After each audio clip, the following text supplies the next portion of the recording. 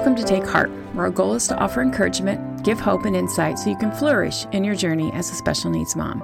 As we explore monthly themes, share inspiring stories and practical tips, our desire is to continue to serve you and new listeners. By the way, you're missing out if you don't subscribe to our monthly newsletter, which releases the last day of the month. It includes a Spotify playlist and a monthly prayer around our theme. We could also use your help this month. If you listen to our podcast on an Apple device, we are so close to having 50 reviews.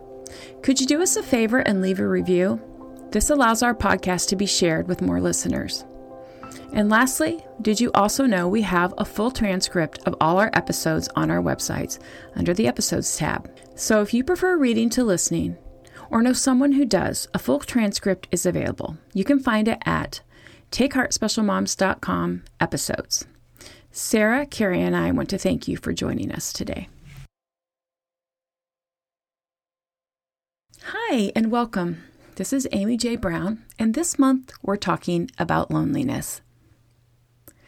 Last year, I was standing in the ER when my child was being admitted with a mental health crisis. My eyes were tired and scratchy. I felt exhausted from the constant noise and harsh lighting of the hospital. As I stood there in yet another crisis, I felt sad and overwhelmed. But most of all, I felt lonely. This is not my first rodeo when it comes to a crisis. I have stood in doctors' offices, principals' offices, therapy appointments, and even with a CPS caseworker at my front door, as I have had to navigate this difficult journey. I have felt overwhelmed, heartbroken, and not sure what to do next on many occasions. But in that moment, I felt incredibly lonely. This unique journey I walk seems to be a solitary one most of the time. Now, I know in truth it is not. I know there are countless mothers all over the world that stand by hospital beds sick with worry about the child they love and can't seem to help. I think what I was feeling in that particular moment was the sustained loneliness of the past 18 years of being a special needs parent. I don't need the ER to feel lonely either. I can feel lonely in a room full of people, at soccer games, school events, and sometimes at church, sometimes especially at church. Can you relate?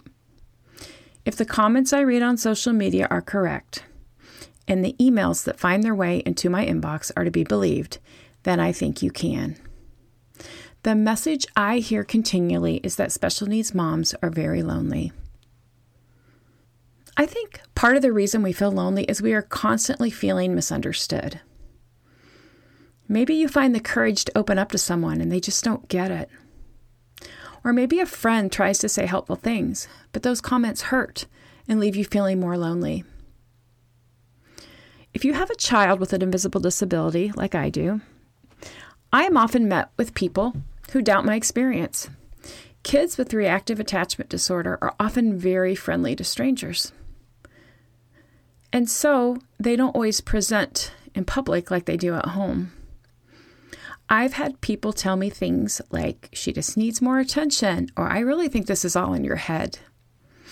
After a situation like that, when I feel unheard and misunderstood, my loneliness can become a shield, and I don't want to trust others or let them in. I have learned over the years, when I feel lonely, that I'm usually lonely for one of these three things. Sometimes I'm lonely for God. Sometimes I'm lonely for myself. And sometimes I'm lonely for a friend.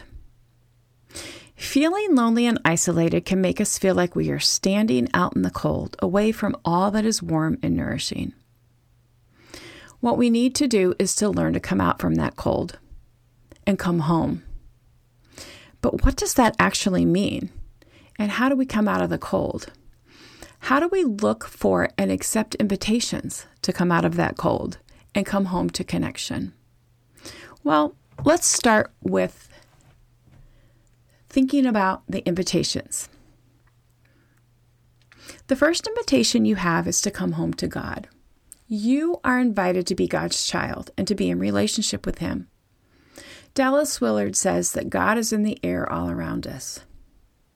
I know this to be true. My head knows it, but it takes my heart a bit to get there. And I'm going to be honest with you. I forget this truth all the time. and I feel alone and like God is far away. But He has invited us into relationship with Him. So for a minute, as we think about this invitation, I want you to let go of any preconceived ideas of what you have about connecting with God. Set aside the 1 hour in the morning quiet time at 5 a.m. that you think you need to be doing. Set aside any ideas of what you think that connection looks like. And I want to ask you to just for a minute think about ways you may connect with God. Now, I have 6 kids. They are all very different. They do not have the same hobbies or enjoy the same kinds of gifts. They are unique, and I relate to them in their uniqueness. It is the same with God. That's how He created us. We are all made differently in the ways we connect with Him. Gary Chapman calls this our spiritual temperaments. He explains that we have ways we most naturally connect with God, and when we recognize these temperaments, we can deepen our connection with Him. He identifies 9 in his book, Sacred Pathways, and you can learn more about them in that book, which I will link in the show notes. But for now, I'm inviting you to just sit back and notice what your temperament might be. I want you to notice the times when it is well with your soul. Here's some examples. Eric Liddell, the runner in Chariots of Fire, said, "When I run, I feel His pleasure." So he connected with God in physical activity. Henry Nouwen saw Rembrandt's Return of the Prodigal painting, and that began a spiritual journey that would help him understand not only the biblical parable, but change his own life. He connected with God in art. Maybe you feel most at home and connected with God in the soup kitchen, or with praise music blaring, or maybe you like to have a stack of Bibles and concordances and you're studying. For me, it is nature.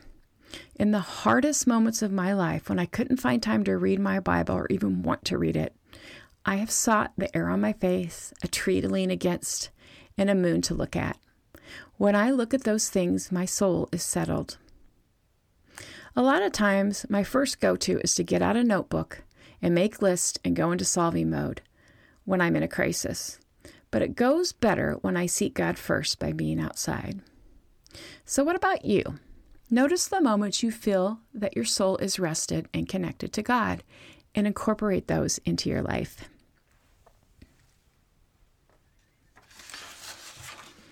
The next invitation is to come home to yourself. Do you ever miss yourself and wonder who you are besides being a special needs mom? We all know that this role of special need parenting is all-consuming. But how can we find connection to who we are as individuals? Can you be a friend to yourself and identify this part of you? You may be saying, "I have no idea, Amy, how to get there." Well, here are a few questions. What makes you laugh? What makes you feel the most like you? What do you delight in? What makes your heart lift and makes you smile?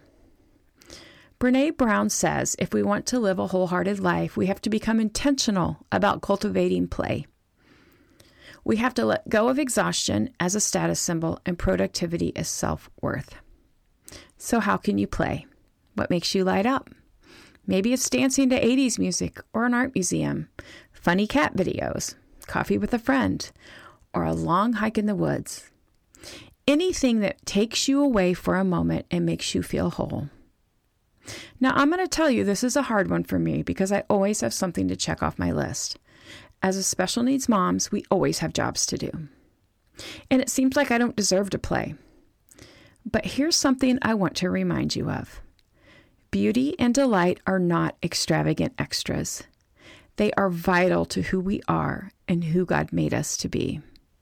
And the third invitation is come home to friendship. How do you find your person? Well, once again, let's look for invitations. Wipe the slate clean of your preconceived notions of what a friend looks like. Friends can come from unlikely places. They don't have to have the same diagnosis that your child has. They don't even have to be a special needs mom. So be brave, reach out, be persistent, and look for invitations and opportunities. Some of my biggest blessings in my life have come when I let go of my expectations. An example of this is my friend Beth. I met her about 7 years ago in a workout class. We don't have a lot in common, actually. She's not a special needs mom. We're both mothers. We both like to exercise, but when I walked into that class, I was not expecting to meet somebody who will become a dear, dear friend.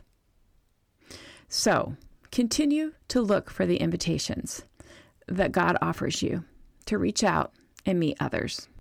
We need to look and accept invitations to come out of the cold and come home to connection. These ways of connection to God, ourselves, and others are vital to our well-being. One other thought I'd like to share with you as we think about these invitations. Often in the busyness of life as a special need parent, and when I'm in crisis mode, all the practices I have for connection go by the wayside. But what if in these times of loneliness, we double down on what we delight in? What if we tap into our spiritual temperament and reach out to a friend? Maybe that would lead to the connection our hearts would long for.